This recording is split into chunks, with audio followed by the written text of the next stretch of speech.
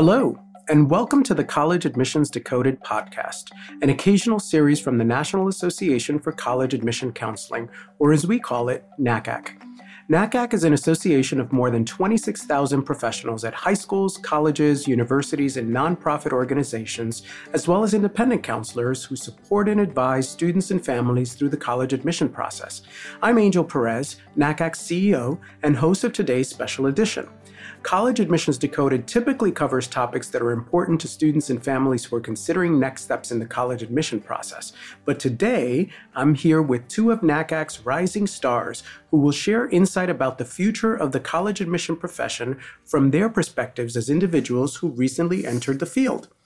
Their participation today is particularly timely since experts estimate that by 2030, 74% of the workforce will be comprised of millennial and Gen Z workers. So join me in welcoming Noor Haddad, Associate Director of College Counseling at the Bishop School in La Jolla, California. Welcome, Noor. Thank you so much for having me, Angel. And with us today is also Jonathan Gowin, Director of Regional Student Program at the New England Board of Higher Education and formerly Assistant Director of Admission at Carnegie Mellon University. Thanks for being here, Jonathan. Thank you, Angel. Happy to be here. So both Noor and Jonathan were 2021 recipients of NACAC's Rising Star Award, which honors individuals and programs that exemplify excellence and dedication to serving the needs of students and those who guide them in transition from high school to college. So I'm particularly excited to have them join us today. So let's dive in. So first of all, maybe we'll start with the basics. Tell me a little bit about how you got into the profession. And maybe I'll start with you, Noor. Great. So it's interesting because I had a conversation at the recent NACAC conference this week about this very topic, and I referred to the way I entered college counseling as a series of very fortunate events. It was not necessarily something I thought of when I was in college that I wanted to be a college counselor. In fact, I didn't actually know that profession existed. And so I had a previous mentor from one of my first jobs right out of college who had actually had a really good conversation with me about all of my needs and the priorities I was looking for. And it ended up being that I fit really well with the idea of college counseling. And I entered the world by way of CollegeWise, which is a college admission counseling company. Worked there for about 5 years and then recently made the transition over to the Bishop School last July. So Jonathan, how about you? So I really fell in love with higher education through my own undergrad experience. I had what may be described as the stereotypical transformative undergraduate experience. I came from a first-gen, very rural, working-class background, and my undergrad experience at Lycoming College in Pennsylvania really changed the way that I looked at the world and broadened my perspective. And so while I was there, I realized that for my career, I wanted to work in colleges. So I got my start first in the world of student affairs and residence life.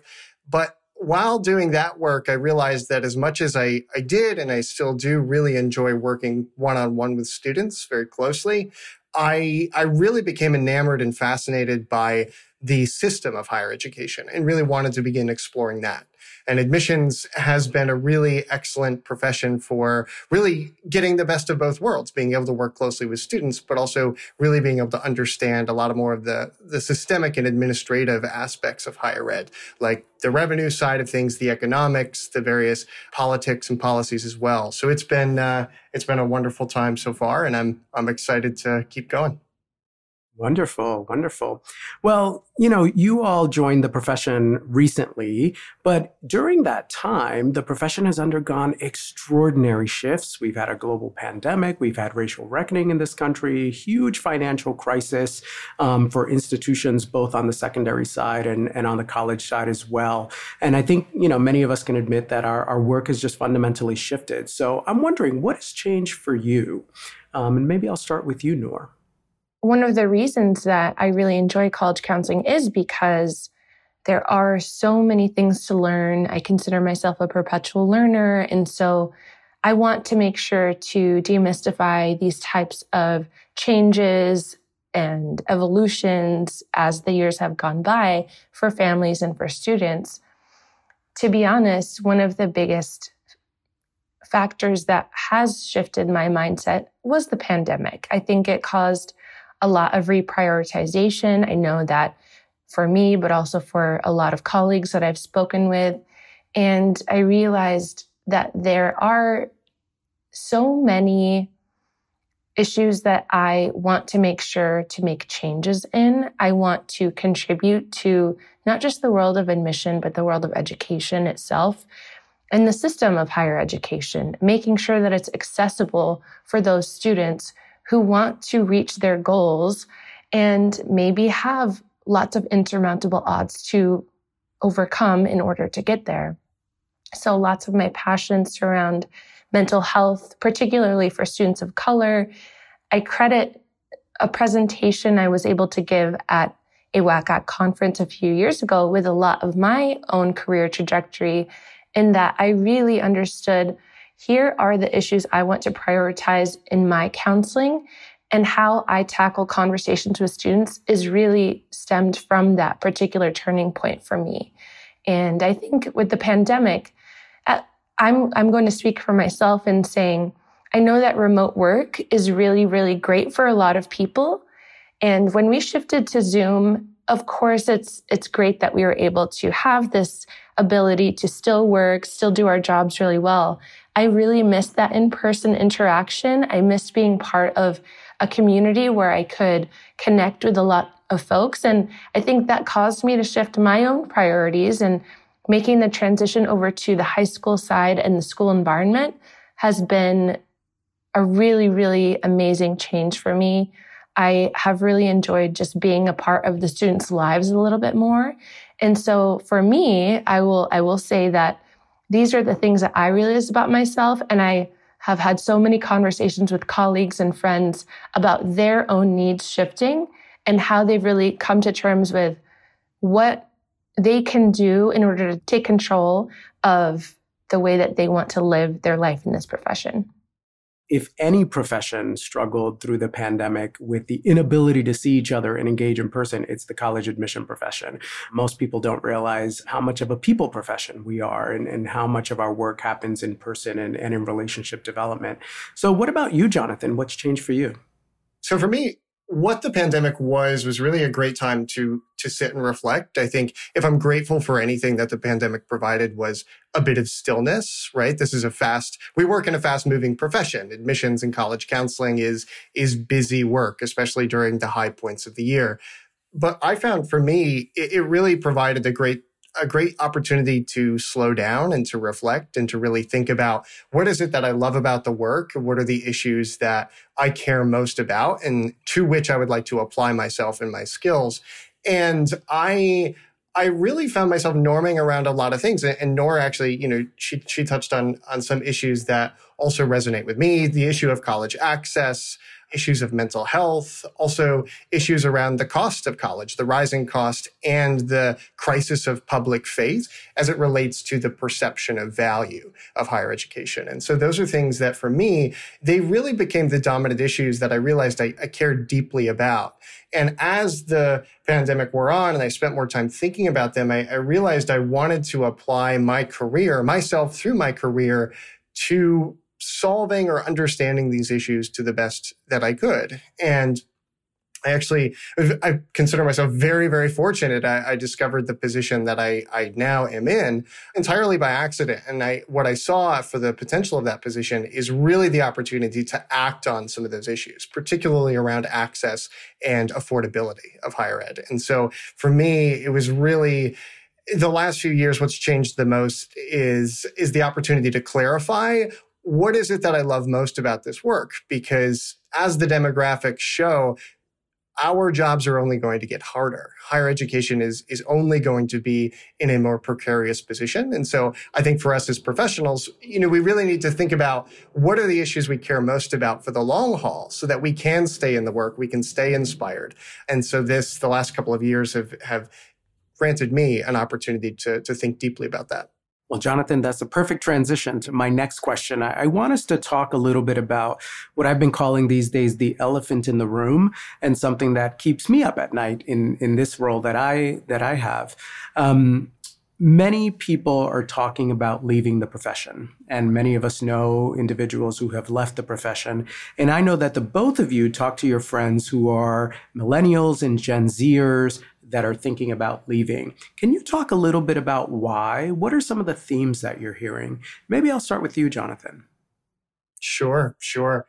I talk about this a lot with colleagues, with coworkers, with folks that I know through the ACAC networks. And I think the dominant narrative really comes down to two things. Is that the first is feeling a lack of flexibility in the wake of returning to work. I think that we became so accustomed, and I say we as professionals generally, we became so accustomed to the flexibility of working from home and the ability to do our jobs from various different places. And if higher education has fumbled the ball recently, is that it appears that many of our offices are returning very rapidly to very structured and stringent in-office working policies. And I think that it makes it very difficult for us to adjust. And we feel, and I think a lot of folks just are beginning to see other professionals in other professions really achieve higher levels of perceived work-life balance. And so I think it's very difficult for folks to feel like they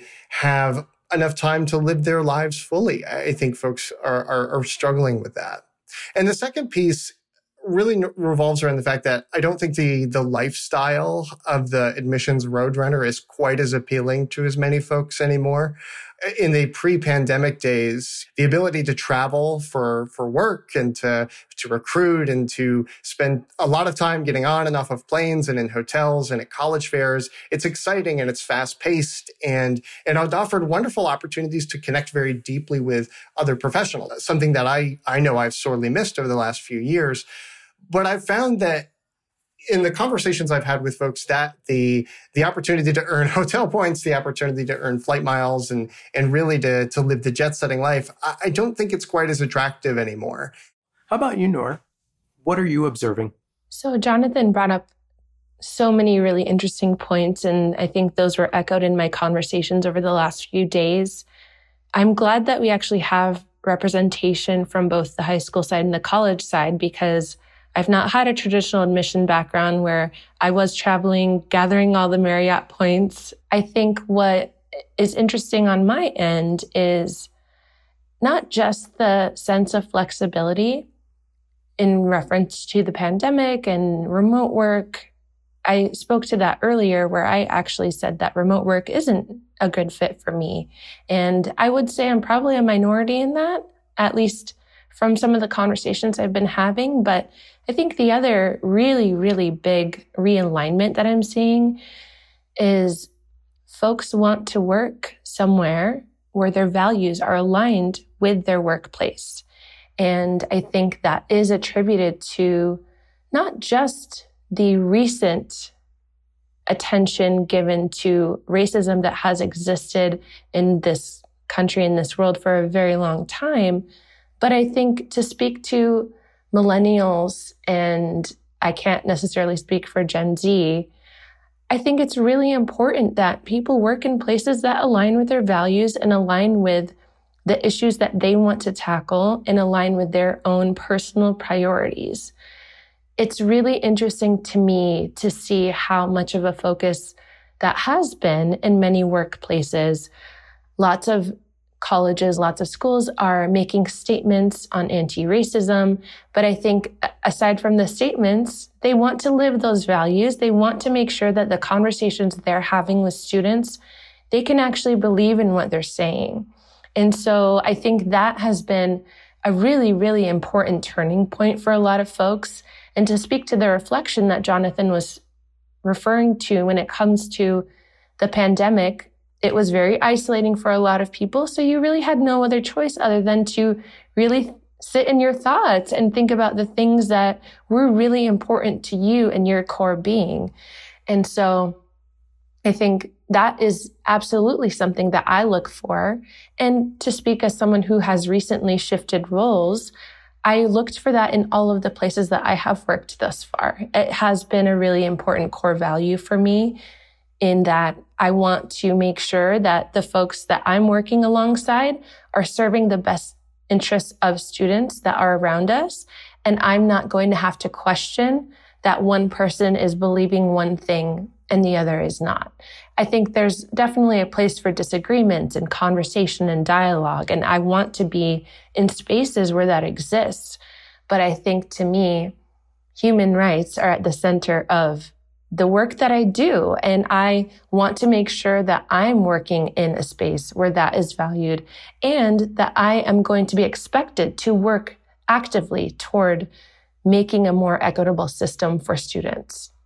Noor, it's interesting you bring up values because it's something I'm particularly passionate about. And here at NACAC, when I arrived, the team actually went through an exercise of creating a mission statement, not for the organization, but for the team, as well as values. Like, what are the values that we actually all as employees of the organization want to adhere to? And actually now, every time we have new employees join us, they actually sign a letter that acknowledges the mission statement and the values and what we will adhere to. And we try to really figure out every single year, how are we living up to those values? And so it's great to hear that the younger generation is thinking about this deeply as well. Yeah, I'd like to add on to that because I think, as Noor was talking about values and you as well, I think one of the things that comes to mind for me and is reflected in the conversations I've had with folks is that there is definitely a shift in a realization, I think, that came from the pandemic insofar as, we know higher education exists to make the world a better place, right? That's the line. Higher education is a public good. We are here to encourage students' self-actualization and to allow them and enable them to live their lives to their fullest. But if I think, when we think about the last couple of years, the pandemic, the racial reckoning, I think a lot of higher ed staff members are beginning to ask themselves, well, what about my self-actualization? What about living my life to the fullest? What about living my values to the fullest? And I think that's what's contributing so much to this reflection is staff members looking around and saying, well, what if my organization isn't living up to the values that I hold so dear? Or what if the profession is not? And so if there's anything that stands out as a necessity for the profession going forward and for leadership, there's this element of really getting to know folks and understanding what are the goals of each professional and how do they want to live their lives to the fullest. I think it's time in a way for sort of higher education to put its money where its mouth is when it comes to its staff as well as its students. That's actually a great point and something that I think a lot of the research on staff development right now is pointing to, that a one-size-fits-all approach to staff development, professional development, staff retention, that is no longer a strategy for success, that we all need to really get to know each and every one of our staff members and really try to help figure out what is it that motivates them, inspires them, what is their why, right? And really try to bring some of that into their day-to-day as well. The other thing that I've been thinking deeply about in lots of conversations that I've had with people in the profession is just generational differences between the way some of our younger professionals and some of our more senior professionals engage. And I actually read an article last night in the Chronicle of Higher Education. It's written by Aaron Basco, who's at the University of Lynchburg. He's actually a NACAC member. It's called How to Make Your Campus a Better Place to Build a Career. And he made 3 interesting statements that I want to share with you. I'm going to read them, and I'd love to get your reaction to see, is he onto something or is he way off here? So he says, boomers tend to value loyalty and time on task and want to be rewarded in status. Xers value efficiency and effectiveness and want to be rewarded with freedom and choice.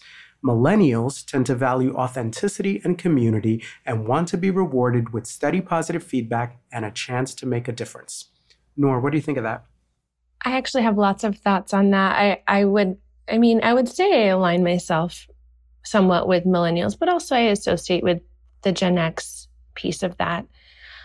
I do think that millennials have a bad rap sometimes. It's interesting to hear how lots of folks might assess what our needs are, and they often are misinterpreted. To speak to one of Jonathan's points earlier, we want stability as well. We want to make sure that we're finding value and importance in the work that we're doing, but also that we're having our most basic human needs met in the ability to grow, in the ability to take care of ourselves, in the ability to find purpose in the things that we are doing. And to speak to the positive feedback, I think positive feedback is good if it's earned. I think what happens often is there's a misconception that we're in need of perpetual positive feedback about everything, but I actually really need criticism. I need the critiques in order to grow and to learn. And that's something I find really important in my work. I never want to be complacent about the work that I'm doing. I want to learn from others. I want to interact with others that can make me better and can challenge me. And so I do associate with that statement in that effect. That's great. Thanks, Noor. How about you, Jonathan? I mostly agree with it. Most of my thoughts sort of are directed at the millennial piece. That's the one that I can speak to most directly based on my personal experience.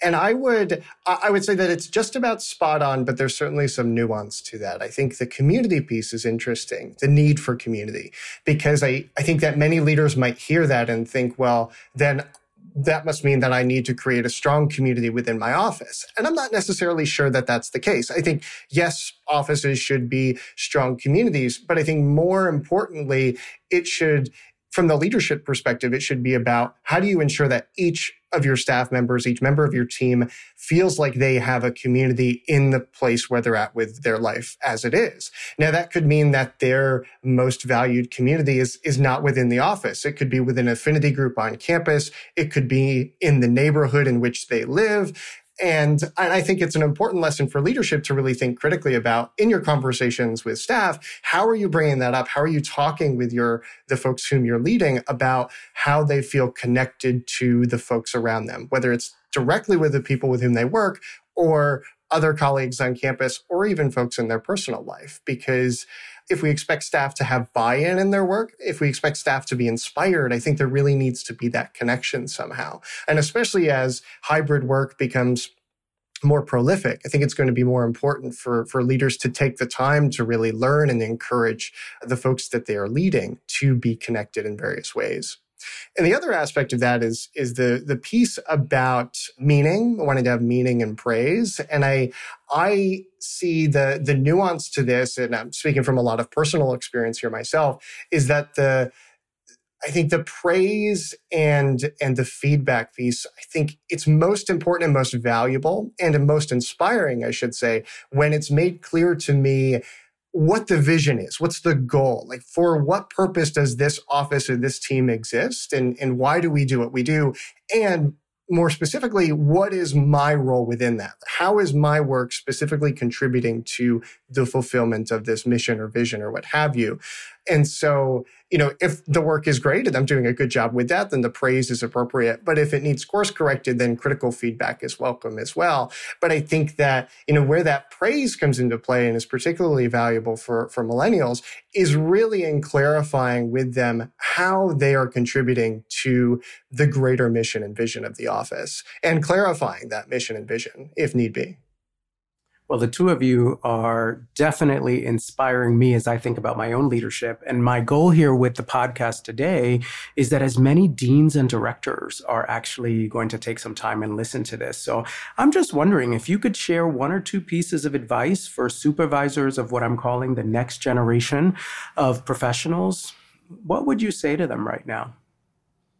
Jonathan? This may sound like the most underwhelming piece of advice ever, but I really think, and this I've come to believe in my own reflection over the last several years, leadership takes time.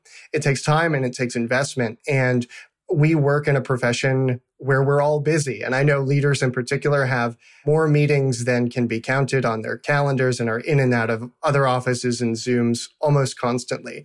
But I think for myself, I can't emphasize enough the value of meeting one-on-one regularly with supervisors and getting to know them, getting to know their expectations and their styles and what insights they can provide to me about my own. And this comes up a lot in conversations I have with other folks as well, colleagues around the profession, I find it somewhat saddening and disappointing how few people report having regular check-ins or one-on-ones with supervisors. And as we move forward, Angel, I think it's critical for leaders to think, using a phrase that you used earlier, is that the one size fits all approach is just not going to work anymore. And in particular, when it comes to supervising staff, every conversation needs to be tailored to the needs of that staff member, where they are in their life, and talking about what inspires them most and where they can find meaning in the work that they're doing. That resonates deeply with me. And it also ties to this notion of authenticity, right? That people want leaders to be their authentic selves and for people to really get to know their leaders. I think now more than ever, you can't be a leader who sits in an office and assume that people, know what your vision is, know the direction that you're taking the organization, that it's really important that you develop these one-on-one relationships. What about you, Noor? What advice would you give? I think a lot of what Jonathan said resonates with me as well. And I will say over the last 5+ years, I've been very fortunate to have supervisors and managers that have really invested in my professional development and prioritize it. And that doesn't just mean the professional development I have within my own workspace, but outside of that. Some of the most valuable parts of my growth have been through our regional NACAC. I've had so many opportunities to meet incredible people and mentors and people that I now consider friends of mine that push me to grow, that allow me to pursue knowledge in ways that I have yet to do. I didn't have a traditional educational background. I didn't study counseling. My parents were both educators, and so I always knew that I wanted to be in education, but I didn't have formal training. A lot of my work came from learning from others alongside of me and from my managers investing in the fact that I knew that was going to be important in my growth. And so through WACAC, I was fortunate enough to be able to present, to be able to serve on the board with other colleagues from all walks of the college admission profession. And I can't tell you how much I've learned just from those personal conversations. I think one of the conversations from this previous WACAC conference that really resonated with me was in the closing session. There were lots of deans and directors on a panel, and Jim Rollins from the University of California, San Diego, really encouraged the idea of us referring to this as a profession and not an industry. And that's really been sitting on my mind ever since he said it, because to me, education within itself is your own personal education. And so as many of those opportunities I have to learn, I will look up research papers for my own enjoyment. I seek out information because I have a passion about this project. And so one of the things that I really enjoy about my current role is I don't just college counsel. I actually am fortunate enough to be able to sponsor an affinity group on my campus of Middle Eastern students. And that has been one of the most inspiring roles that I've actually had, even though it takes up so little of my time. I get to speak to students who actually see a faculty member that is a Middle Eastern person. I think for me to serve as a representation in that effect, to be able to represent them in other aspects of the school and allow them to pursue their own understanding of their identity, that connects to so many of the things that I'm passionate about within college counseling. And I would just say, really invest in your own employees' professional development. And to speak to Jonathan's point, know that each is individual and they're going to have completely different interests and needs. And so a one-size-fits-all approach is not necessarily going to be the right pathway, as you said, Angel. I think it's really important to understand everyone's strengths. That's going to make so many leaps and bounds for them in their career and make them want to stay within that profession and within that team. Well, I will say that if you two are the next generation of our profession, I'm good. I could retire tomorrow because I have good faith that our profession will be in good hands. I'm wondering, I always like to end on a really optimistic note. A big part of the reason I do this work is because I'm excited about the future of the profession. I think there's lots of reinvention that lies ahead, and your generation will actually carry forth a lot of it. If you were to give some advice to our listeners who are young professionals just entering the field right now, why should they stay?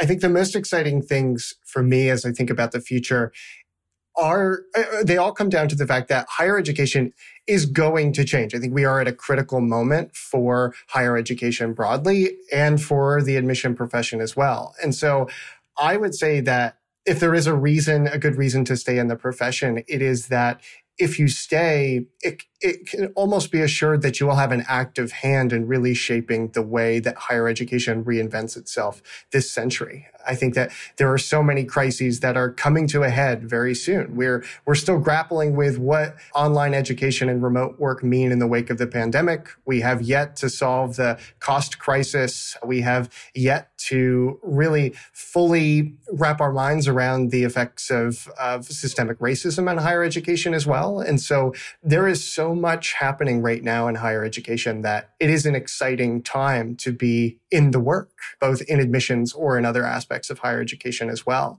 There's a great opportunity to really be able to shape that. And I encourage folks, especially folks who are just getting started in the profession, to think about what are those issues you care most deeply about. Start reading, start learning, and also engage your supervisors as much as possible in sharing those passions. And for those supervisors, listen and think very critically about how can you support this person in that work and in pursuing those things that they care deeply about. That honesty and openness about the things for which you care and for which you're inspired, I think that is going to be the key to a lot of folks staying in the work, is feeling like they can express that, they will be heard, and opportunities will be presented where they can move forward with that. Noor? I think what's often the struggle with this profession, with education in general, is that it feels so big that you really never know if you're making a contribution. You don't see it because it's going to happen 5 years from now, 10 years from now, 20 years from now. And if I've seen anything over the last week, I know that each person in this profession is a change maker. And I think for me, it's like, I want to see how it turns out. I want to see it through. And it's not going to be this big epiphany. I'm not going to be there for that. I understand that about this role. But it's those little moments where someone comes up to you at the end of a session and says, I felt so heard from that session. I was really glad to hear from you, because I don't necessarily see a lot of people like me saying the things that you're saying. It comes from a family telling you, I feel so much better. I had no idea how to translate all of these things that are seemingly happening to me at one time. I wasn't educated here. I didn't go to college. I had no idea how to support my student. It comes to the student who says, wow, I had no idea that that field existed. Or the student that asks me and sits down with me and says, I want to understand how to be myself in this admission process. You are the person that is creating that conversation, that's being the representation, that is providing support that that family, that student, that colleague wouldn't have gotten otherwise. And I think I'm seeing that so often that sometimes it gets lost in the shuffle, how much of a contribution you are really going to make over the next several years. And so I really hope that folks see it through. I plan to be here. I'm not going anywhere. So I hope that we get to see the fruits of our labor, but I understand it's going to take some time. And I just hope that some of these amazing colleagues will stick around to see what's to come. Well, I'm delighted that the both of you plan to be here for many years to come. And I hope that our listeners are inspired by your words, that some of our listeners who are next gen are inspired to stay in the profession, and that some of their supervisors maybe got a couple of tips of ways to continue to cultivate your wonderful work. So I want to thank Noor and Jonathan for a wonderful conversation today. And thank you to our audience for joining us for this episode. College Admissions Decoded is a podcast from NACAC, the National Association for College Admission Counseling. It is produced by LWC Studios. Kojin Toshiro produced this episode.